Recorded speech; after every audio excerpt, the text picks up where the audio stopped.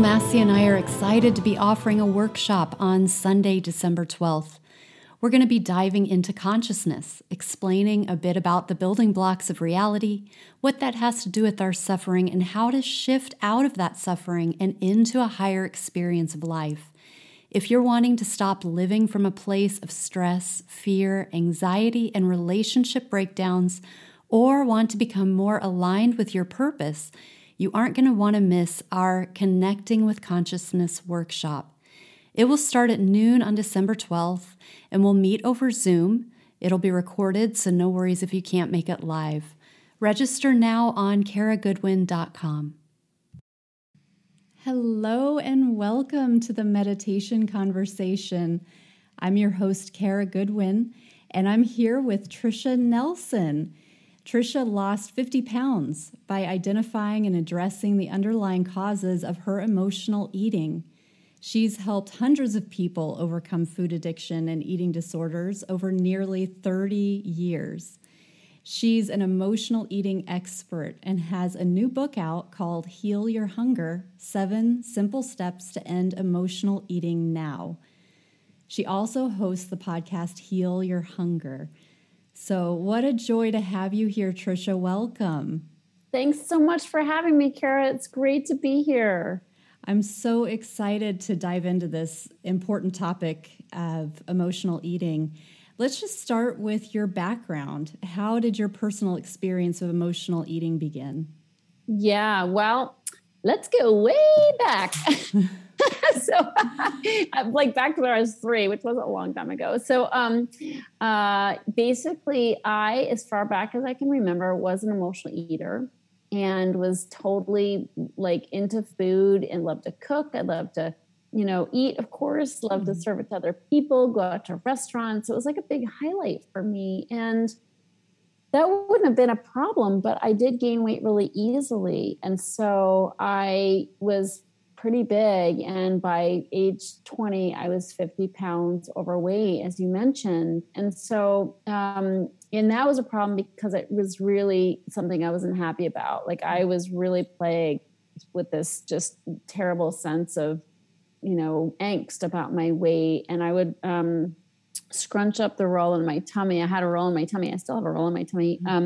But I had this roll in my tummy and I would imagine cutting it off like you cut fat off the side of a steak. And I sometimes imagined contracting some disease where I'd automatically lose weight without having to exercise. Yeah. And then I even sometimes considered joining the army where I'd be forced to exercise at boot camp because I hated to exercise. Oh, wow.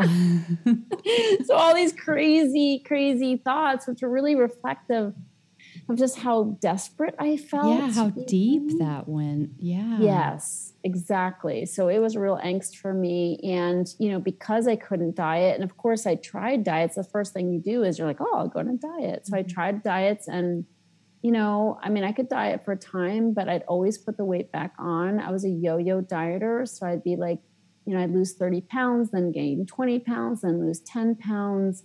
And I had, as a result, like 5 different sizes of pants in my closet because I never knew what size I'd be. And my skinny jeans would collect a lot of dust as I whiled away years trying to find the hidden key to overcoming my food and weight problems. So that's kind of how it went for me. And thankfully, I did find that hidden key, but it wasn't through a magic diet. So I had to go deeper and address emotional eating. And that's really what changed everything for me. And I found a mentor who could help me do that. So, thankfully I found that. And then I started working with him to help other people for years. And he's the one that taught me to meditate. And so we worked together for years to help other people. And about 4.5 years ago, I created Heal Your Hunger and my podcast and, wrote my book. And then had a course online for people to begin the process of really the 7-step process I take people through to overcome emotional eating. So, which is all what I do. Like I teach what I do, because I'm not cured. So I teach what I do, and I'm free today by the grace of God, but I'm not cured. And so my freedom is very much based on my practices of self-care and my spiritual connection that enable me to live in freedom from food addiction and food compulsion and food obsession, So, I mean, the good news is it's very possible for people, but it's not through conventional, diet means. Right. Well, so when you realized that you had this to overcome, you went into a lot of the depth as far as how you were really feeling on the inside about being overweight. What were some of the initial ways that you tried to overcome before you went into the emotional healing side of it? Sure. How much time do you have? So you do diets because it's like, it makes sense. I'll eat less, exercise more. So you go in diets, and the problem with diets for me is, you start out feeling great. Like, I'm like, I'm going to do it. I'm doing this new diet, and at first you're like feeling good. You're starting to look good. You're clearing up and your pants are looser. Mm-hmm. But then after a couple of weeks, and I hear this over and over from people, it gets hard. Like, it starts to get really hard. And then it's no longer exciting and fun. It's just a slog, and then you start thinking about food and all you want is food. And you can't for me, I'd get this tension in my gut and it would just it'd get tighter and tighter until I couldn't take it anymore. And I just binge, I had all these thoughts of food in my head and ultimately I just go do whatever I was thinking about. And then I'd be back to the races and I'd put all the weight back on and then some. That's the pattern. So that's what I did at first. Mm-hmm. And then, of course, the exercise. So I signed up for exercise programs. So I do that. And again, at first you're all great. Everything's great. But then it gets hard and you just don't want to do it. And you're not feeling energetic and everything's a slog. So that didn't last for me. And then, once I binged, I was really a binge eater. So once I'd binge, the last thing I want to do is get up off the couch and go run, because I was full and heavy and didn't want to put my, yoga pants on because I didn't want to see what I'd done to my body. So I wanted to wear baggy clothes, And you've just given in to this. I'm sure there's an emotional element of that too. Like, oh, here we go again, and that doesn't really put you in the right frame of mind. Be like, let's go jogging. No, your energy is sapped. You're just depressed, Yeah. So you do the exercise thing till you can't do it. And then, eventually, what I feel like the pattern is, you do the physical first, like deal with the symptoms, or you might try pills and potions and lotions, and all things symptom related. And then you start to realize, gosh, maybe it's mental or emotional. And so you start doing other things, like maybe join 12-step programs, or, you're reading self-help books or nutrition books. And you're reading, consuming, listening to podcasts. Like, you're just like, I got to find the key. Like, what's the key? Mm-hmm. And so you're sort of circling deeper. Like, you're at least start, like, you're mental and emotional. It's like, maybe go to therapy. I went to an eating disorders therapist. So I was definitely like going, dropping deeper. Beyond the symptom, but therapy didn't do it for me. I could talk about things in my life, but it didn't translate into eating less food. If anything, I ate more food because all my stuff was coming up. Oh, right. You're like rising all the stuff and having to face it. And it's like, this does not feel right. Right. Yeah. And what would I do when the stuff comes up? Yeah, exactly. So there's that. And again, the 12-step programs, I went to OA, and there they tell you it's like the last house on the block, this is where you come when nothing else works. And so I did that for, several years, and again, same pattern. Like, I'd get abstinent, lose weight for time, and then I'd bust out. Like, I couldn't take it anymore. And I put the weight back on, and I'm like, wait, I did this before I came here. Like, nothing's really changed, So that didn't, it works for a lot of people. I couldn't get where I needed to go there either. And so, I tried a lot of things. Like, I did a lot of things. I, started to do other emotional things like codependence and adult children. I definitely had, dysfunction from my childhood. So, but everything together didn't get me where I needed to go. And so I'm so grateful that I did find a solution.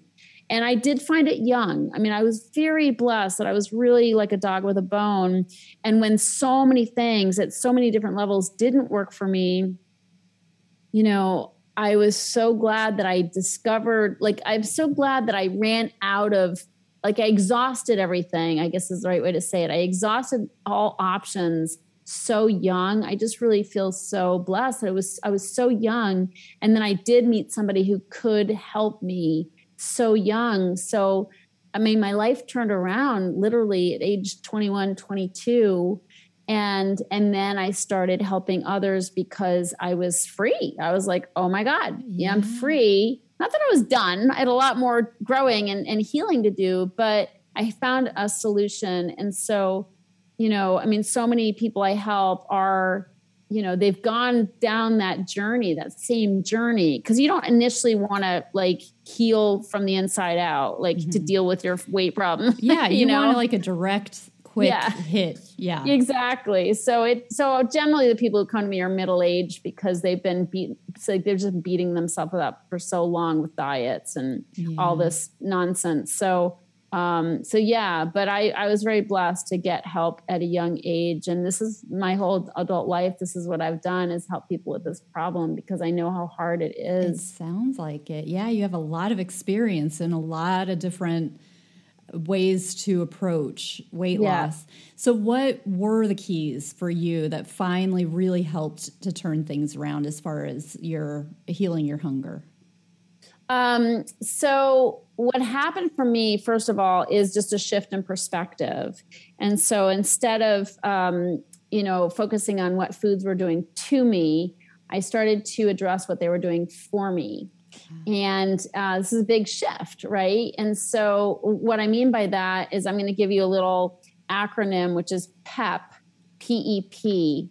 And the first P stands for painkiller. So I was using food as a painkiller. You know, I was drawn to heavy foods like sugar, fat, and carbs, my favorite 3 food groups, by the way. So I was drawn to those heavy foods because they anesthetize my pain. Like after a binge, I'd be feeling nothing, like totally numbed out. So the food was serving a purpose of killing my pain. You know, that was the P in PEP. The E in PEP stands for escape. So I was using food as a form of escape, you know, because when my life got a little stressful, you know, financial fear, you know, family tension, feelings of anxiety, I just want to check out, you know, and I think people can relate to this in terms of the pandemic. Like there was everybody in the world was escaping in food because we were stockpiling it at home. And then we didn't know what the hell was going on. You know, our whole lives were upended. So it's like, what do we do next? There's nothing to do. I'm going to go to the pantry. Yes. So that's a big part of it, is just escaping our reality. And then the last P is punishment. And that is really counterintuitive for most because it's like, wait, yummy foods are meant to be a reward, not a punishment. But, you know, the way I ate, I would overindulge and end up feeling sick. And that is not, you know, a reward. You know, that's more of a punishment. And so in my experience, overeaters tend to be overfeelers. So I would feel guilty about everything. And I'd also be really hard on myself when I'd make a mistake. And then it's a self-fulfilling prophecy. And you feel bad, then you beat yourself up with more food. And so, but these 3 things I like to share these, Kara, because this is a great way to begin making the connection between eating and your emotions. You know, and I mean, there's a lot more to it and we can talk about more, but I think it's just important at first, you know, that kind of PEP formula is a great way for people to start, you know, seeing that it's not just that we like food. Cause that's what I told myself. I'm like, oh, I'm not an emotional eater. I just like food, which of course I do, but it is more than that, you know? And so that's why we got to go, you know, take that journey inside and see what's going on. And so that's a great first step. Right. That's wonderful. Are is there typically, in your years of experience and all the clients that you've helped, are there typically similar roots to emotional eating and food addiction, or is it like it could be as varied as there are people, or maybe it's both? People often say to me, I know why I eat. And they're thinking it's, because I was sexually abused, or because, whatever, I had an alcoholic parent. And that's all true. Like, that's all part of it for sure. I mean, I had sexual abuse as a child, and no question, the number one way or tool you have as a kid when you're being perpetrated on is to cover up your body with fat. Oh, yeah. So it's like, it gives you a sense of protection. So no question, food served that purpose for me, but it's never just one thing in my experience. And so, and I'll tell you why, is it because, I was sexually abused as a child. So I reached out for food. Food was my number one coping tool, because so food is our number one tool as kids. And, food and masturbation, fantasy, things that are readily available. As kids, we don't have a lot to, it's always a secret. So we're not telling anybody. We're not getting therapy for it typically. So we're just there with it. So food is available. Thank God, God it helps us. But really, it's, what happens is we also develop personality traits that are coping skills. So for instance, if we have a parent who's an alcoholic or drug addict or has mental illness or a rager, whatever, as kids, we're going to become chameleons, and we're going to do things to help us get through that experience. So we develop coping skills, which are personality traits, which do work. Okay. Mm-hmm. Like, for instance, being a people pleaser. I've never met an emotional eater. I've met very few that weren't people pleasers, a few here and there, of course. But generally, emotional eaters like me are people pleasers. Like, we seek validation from outside ourselves, because as kids, it works. Like, in order to not get your ass kicked, you're gonna learn how to make mom or dad happy. Yeah. But as adults, this is a very destructive habit, because we end up overdoing. Overeaters are overdoers. So we overdo. We're always trying to make people happy. We're always taking on more than we should. We don't have boundaries. Okay. So we're saying yes to everything. Sure, I'll chair the committee. Happy to host the party. And yes, I'll do your job and mine without extra pay. No problem. Okay. Yeah, right.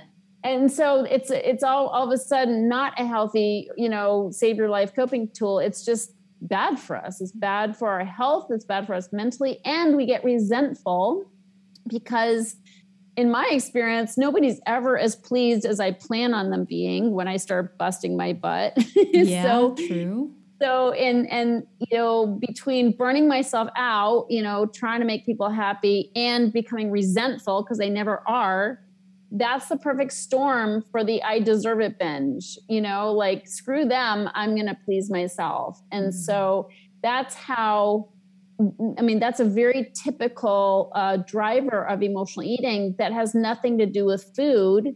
And it doesn't have anything to do with the original sin, so to speak, the original trauma, but it has everything to do with why we eat. And so this is so much of what my work is about, is really, how do we address the living problem? Like, let's address the living problem, because the eating problem is a symptom. Overweight is a symptom of overeating, and overeating is a symptom of what's eating me. So we got to deal with that. And the good news is people don't need 20 years of therapy to start turning things around, and so just addressing the people pleasing, just starting to put boundaries on our time, is just starting to realize, where we stop and somebody else begins. These are really important spiritual lessons, right. Life lessons that will directly impact our eating. And so, but people won't see that because they're just looking at the eating, calories, nutrition, food plans, diets, ketones, like, what can I do to fix this problem? But the problem is not the real problem. And so that's where I live, is showing people how to address the real problem, the underlying causes. And that's just one, honestly, that's example. Just one. Yeah. One example. And I actually have something called the anatomy of the emotional eater. And it's 24 personality traits that we develop that drive our eating that need to be addressed. And so that's people pleasing just has to be at the top of the list. Yeah. And I would have never made that correlation. I find that fascinating that there is that correlation between the two, that you said that so many of the people, like a high percentage of the people you've worked with have also been people pleasers. That seems like one of those, like, who's that statistician that makes those, tipping point, Malcolm Gladwell. That seems like one of those Malcolm Gladwell, like connections. Like, why is it that so many of the overeat or people who have a problem with food addiction are people pleasers? It's like, how did you ever figure that out? Like, that's really, I wouldn't have put those things together. It's so fascinating. Yeah. Well, that's the benefit of, honestly, of having had the problem, because I just know it so intimately, because that's how I had to heal, is really doing that deeper work. So that's why I'm so excited to share it with other people, because, your mess becomes your message. Oh, I love that. Yeah, that's beautiful. And it sounds like so much of your approach is really deep. It's much more than the surface. And it sounds like, the overeating is like, just like you said, it's one symptom of a bigger thing that needs to heal. One thing that I always find interesting in general in our society is like the chemically processed foods and the additives and things like that seem to work against all of us, because if we're eating processed foods, for example, or a lot of fast food, there are all those additives that actually have that addictive component. They're engineered to make us want to, to desire more. And for our brain, there's that brain chemical hit that we get that it, I don't know if any of your work goes in that direction, or if you have any insights to share there. Oh yeah. No, I'm not, that's not my expertise. But I certainly know it's true, and sugar in general, even natural sugars. I've done damage eating at Whole Foods, so, because sugar in general is highly addictive, and they do put sugar. No question, manufacturers put sugar in everything these days, and, salad dressings and spaghetti sauces and all kinds of places that shouldn't be, simply so we will, bread. So we'll be addicted for sure. Right. We are such, it's just so, it's so tricky. There are like so many prongs going into these biological beings that we are, as far as, these like biological, chemical, emotional things. They're so complex and make up a very complex being, and then a very complex puzzle to solve when you're trying to improve yourself or overcome things like this. No question. Yeah. Well, so let's talk a little bit about meditation and mindfulness in terms of the eating regime. How has meditation and mindfulness played a role in your healing, and how you advise others to heal their hunger? Well, it's, since this is the meditation show, I teach something. Stress is a big part of it. And a lot of our stress comes, again, from these personality traits, from the anatomy of the emotional eater, which is, again, it's good news, because if we're creating our stress, we can make changes and stop creating our stress, and so much of the time we feel a victim of our stress, but we don't know how we think.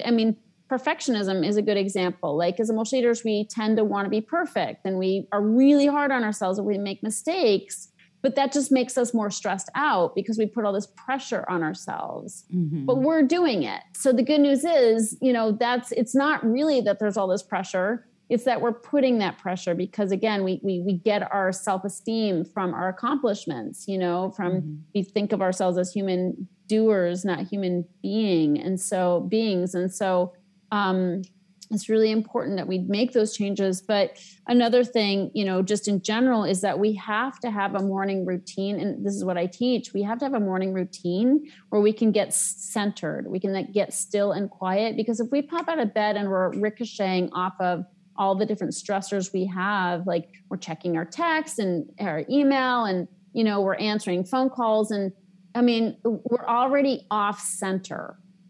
Right. And so I tell people you have to get centered so that you can draw from that, because if we're not centered, at least at the beginning of the day, it's not that we're not going to get off center, but if we start by getting centered, get still and quiet, connect to our divine source, then we can go back there throughout the day. We can draw from that. I call it putting money in your spiritual bank account.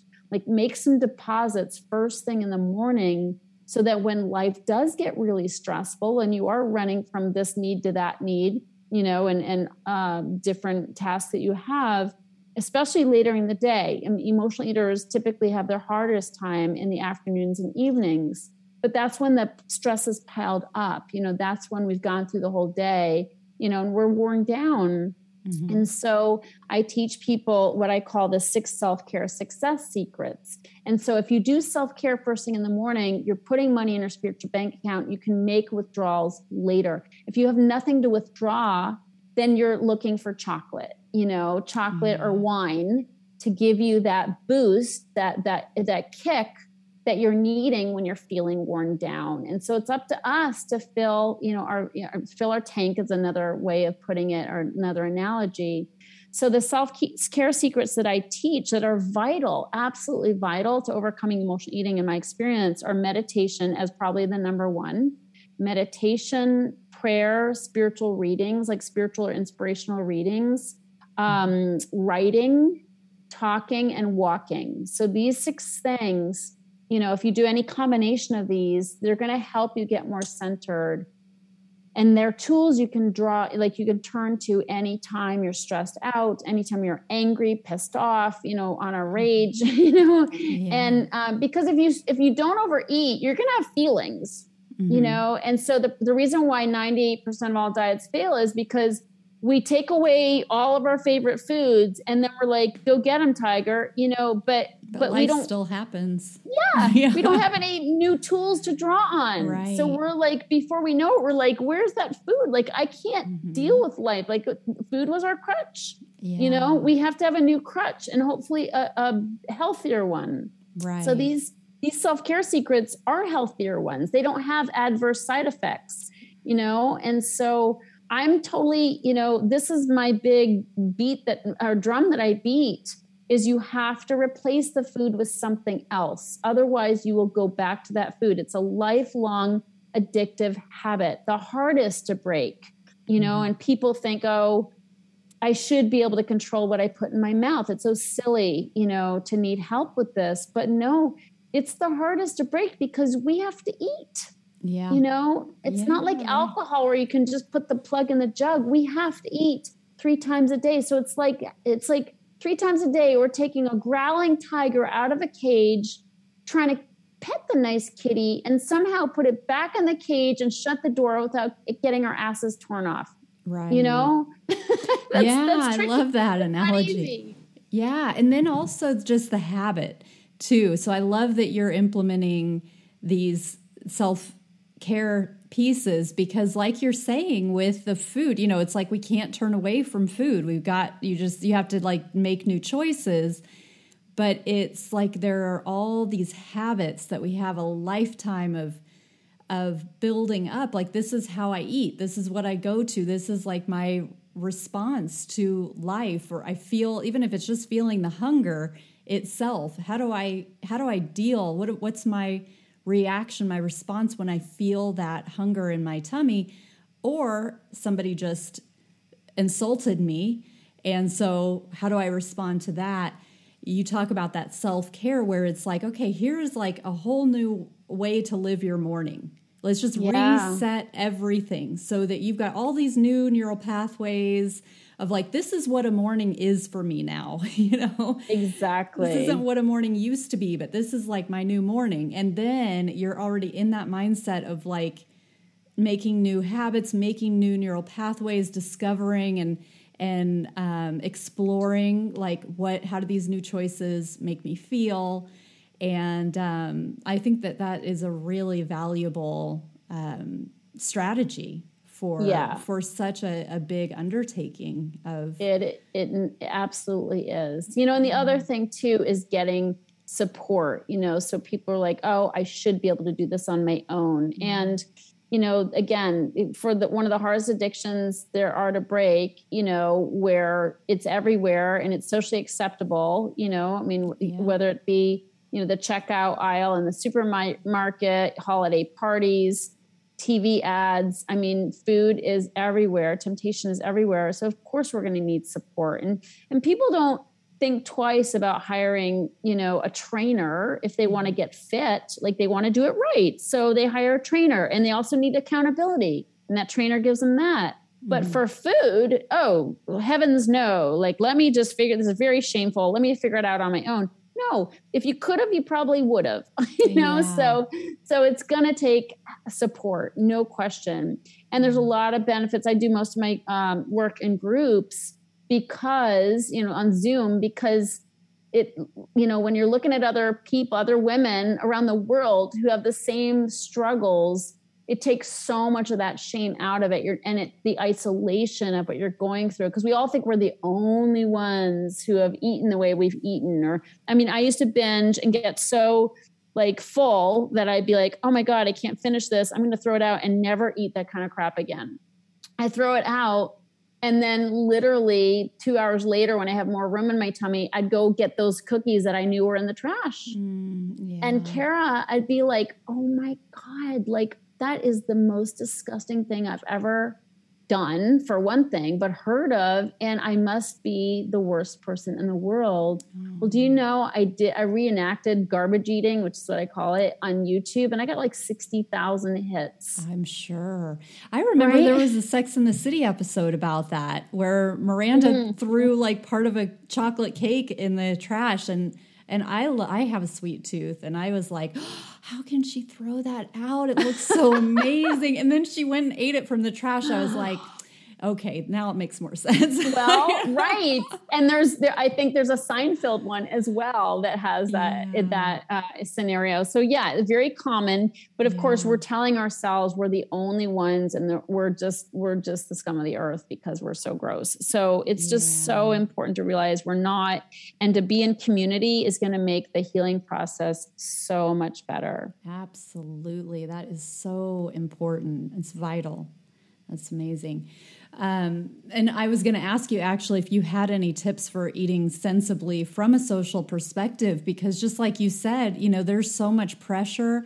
And when you're really trying to enact a big change like that, you know, if you have a lifetime of struggle in this department, and then you go and find yourself in a social situation, you see what everybody else is doing. You know, I've experienced this, like I like to do cleanses, not all the time, but I've done some. And, you know, it's like when I do a cleanse, it's anywhere from like 3 to 9 days or something. But I mean, please, if somebody wants to go out to eat, usually it's like, oh, can't, nope, not, you know, like I'm not doing that to myself. But if you're trying to like make this like a permanent change and like really change your lifestyle, you know, you can't decline every invitation.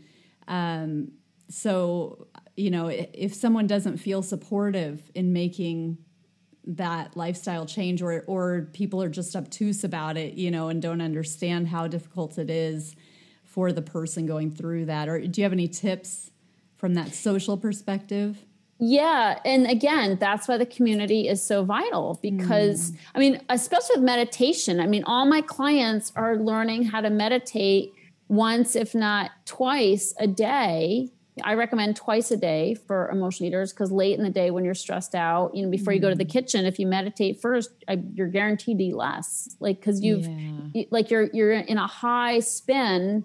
And if you take time to come down from the spin before you go to the kitchen, you're not using food or chips to come down, And so it's really important. So, but if, twice a day is a lot for people at first. So just once a day, but to be looking at other women who have very busy minds is another trait of the anatomy of the emotional eater, is like having a racing mind. You're constantly thinking. So to be with other people who are like, never stop thinking. They're always shoulding on themselves. Oh, I should do this. I should be this. I should be that, and learning how to meditate in that kind of community, it normalizes it. It's like, it's not weird to take time before dinner to meditate, or to tell your friends, I can't meet at 6:30. You guys go ahead and order. I'll be there in 30 minutes. I mean, I do that. I'll go meditate in my car before going into dinner with friends, because I have to meditate. It's just part of who I am. It's part of how I maintain the balance that I have. And so, but that's pretty weird, to the regular person, quote, normal person who is that, but it's kind of extreme. I mean, I just went sailing for a week in Maine, and I mean, my boyfriend knows, we went together, and he knows I meditate. Like, I just sat there on the boat and I meditated before I started making dinner. It was awesome. It was gorgeous and beautiful. So, but it's part of my life, and it's a non-negotiable, and everybody who loves me and knows me, they're like, cool, you're meditating, because they know I need that. And so I don't people please and say, oh, I don't want people to think I'm weird, so I'm not going to do it. I do it, but it's so much easier when you're in a community of people who are doing that, who are making, those choices, and you don't get talked out of it. You get cheered on for it, and that makes it so much easier. And we have a Facebook group where we, if we're nervous about going out to dinner, or we're nervous about, doing something where we might not be able to follow through with, our healthy choices, we just pop in there and we're all cheering each other on. So that makes such a difference. Oh, such a difference. Yeah. I love that too, because in my experience with meditation, when I first started, it was about one thing. And the more experience I got to know myself differently. I got to know myself from a new perspective, but I kind of saw myself from a different perspective too. So I love what you're saying about making that time for that connection with yourself, with your inner realm before you have the challenge, directly before, because at least it might not be right away when you're just learning how to meditate, but eventually, you start to tap into a higher kind of version of yourself. You start to see yourself as more than the body, and more than the personality, and more than the likes and the dislikes. It's like you have this access to this huge reservoir of who you really are that is so much bigger than the physical expression. And so consciously making a point of connecting with that before you're hit with social pressures, or hit with, the decision of what am I going to grab when I'm in the pantry, is really wise. Yep. And there's a saying I love, which is, if you fail to plan, you plan to fail. Mm-hmm. So, planning and being conscious and taking care of your needs. I mean, you have to think about food more in some ways if you want to be healthy, because you have to think ahead, and so that's just as important. Not that you obsess about it, but you definitely, it's sort of like, we're so used to denying ourselves as emotional eaters. We're used to just skipping meals, which we do thinking we're going to get ahead, but it always bites us in the butt, because we end up eating more, like binging, because we're too hungry. Yeah. So it's not a good plan. I recommend 3 meals. I call it 3-meal magic. But the point is that, we need to treat ourselves like we would treat our sweet baby daughter, and we wouldn't say to our sweet baby daughter, oh, I'm not going to prepare your dinner. I'm just going to, we'll see what happens. We'll see what's available. Like, see when we're driving, we'll see what's available. We make plans like, oh, I need to feed my daughter, some protein and some, something healthy. And we also don't say to our kid, oh, you're not going to eat. Like, why don't we just skip breakfast and lunch and maybe you'll lose a few pounds? We don't say that to our daughter, do we? Right. But we say it to ourselves, So anyway. Yeah. I love that. I think we could all benefit so much if we just speak to ourselves and think about ourselves with much more kindness. That's just going to elevate who we are, and then that ripples out. Absolutely. Yes. Beautiful. So do you have one step that somebody could take today to take control of their eating to help heal their hunger? I would say it would be a non-step, and that would be don't get on the scale. So that's don't get on that scale. Yeah. I'm not a fan of the scale. The problem is the scale, when you're an emotional eater and you have struggled with your weight, we get really obsessed with the scale and we're jumping on it all the time. Did we lose weight? Did it work? Did that run that I went on work? I've been good for a week. What happened? And we just make the scale our higher power, and the problem with that is if we give it the power to make us feel good, we also give it the power to make us feel bad. And it's a setup because if it does say something good, we're like, I lost 5 pounds. It's in the back of our minds. It's this little thing that says, oh, now I can eat. Like now I can have some cake. And then we put the 5 pounds back on, And if it tells us something bad, and we've been trying hard and it's like the needle didn't move and we're like, what the hell? Like I've been trying so hard. What's the point? Right? What's the point? And then we go and have, as I said, sort of the self-pity binge, what's the point? I try so hard and it doesn't even pay off. Well, yeah, it does pay off to eat healthy. Newsflash, even if it doesn't move the needle on the scale, so it's just a setup either way.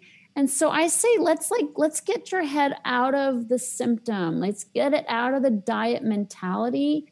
Let's start thinking about self-care. How can we care for our bodies? How can we treat our bodies like we would treat our sweet little girl's body, like with love and care and good nourishment, and really make it about that, because that's that whole diet thing. It's just a roller coaster ride and it's a net sum, proposition. Like we're not going to win from that. So that's what I would say is stop dieting, get off the scale. I mean, we know when we've gained weight, our pants don't feel good. Yeah. We don't feel good. Let that be enough, but this obsessive measuring and counting and monitoring, that is just, it's just not where our attention needs to be. Let's start looking within, like what can we do to be more emotionally balanced? Can we do to get more in touch with our emotions? Journaling is so good. Just offloading stressful thoughts and feelings, and also reaching out for help, not trying to do it alone. I love that. I mean, it makes me think of an analogy of like if you're trying to grow a plant from a seed, it's like you don't plant the seed and then keep digging it up to see like, is it starting to sprout, or like, where is it in the soil? It's like this stuff, it takes time. And especially when you're really wanting to truly affect change and not do like a crash diet where it's like, let's just get rid of all the water, and wow, well that got rid of 3 pounds really fast. And, but it's not sustainable. Like you can't live like that. Yes. Your cells need that fluid. And exactly. So, well, beautiful. Yeah. You have so many beautiful practical tips of how to really get your arms around coming into healing. What are some ways that people can find out more about your offerings and working with you? Sure. My website is healyourhunger.com. It's HEAL, healyourhunger.com. People can access my book through there, order my book. The book's on Amazon, so they can go to Amazon also, but it's kind of a one-stop shop. So you go to healyourhunger.com. My podcast is on there, recordings on my podcast. It's on iTunes as well. And also there's a free quiz. So if somebody's like a little circumspect or like, I don't think I'm an emotional eater, or maybe I am, or maybe I'm a food addict, you can take a quiz. It takes about 2 minutes to take the quiz, and you can find out where you are. So I consider it a spectrum. So it's like you're either an emotional eater or a food addict or somewhere in between, and there's different levels. And so just take the quiz and find out, get your personalized score. And that's on the website as well. So it's healyourhunger.com. My podcast is the Heal Your Hunger Show. And then I'm also on Instagram, Tricia Nelson _ the underscore is at the last N in Nelson. So, and I do lots of cute, fun posts around this topic as well on Instagram. Oh, perfect. And your book is Heal Your Hunger, 7 Simple Steps to End Emotional Eating Now. Yep. Beautiful. And then you do coaching as well. Yeah. I'm a coach, and I have a 90-day program that's really like changes people's lives. And so that's really great. And if somebody really is interested and wants to learn about that, I do offer a complimentary breakthrough session, and they can get that link on my website as well. Okay. Wonderful. Well, thank you so much for all of the work that you're doing to help people improve their existence and to heal their hunger and to just live more fulfilling lives. It's really beautiful. Oh, and thank you, Kara, for your amazing work in the world. So it's so vital. Great. Well, it's been such a pleasure to have you here. Thank you so much, Tricia. Thank you. Thanks for having me. So be sure to check out Tricia Nelson, and her website, Heal Your Hunger, and all of the great resources that she has out there. Her book, Heal Your Hunger, and her programs. Really valuable insight in just getting the most out of your life, your body, your time here, and getting back to full health so that you can be as strong and with as much energy and light that you're capable of holding and radiating. It's all really beautiful, transformative stuff. And thank you for listening to the Meditation Conversation. Be sure you subscribe. You can rate, review, and share this episode. I appreciate it greatly. And I look forward to the next meditation conversation.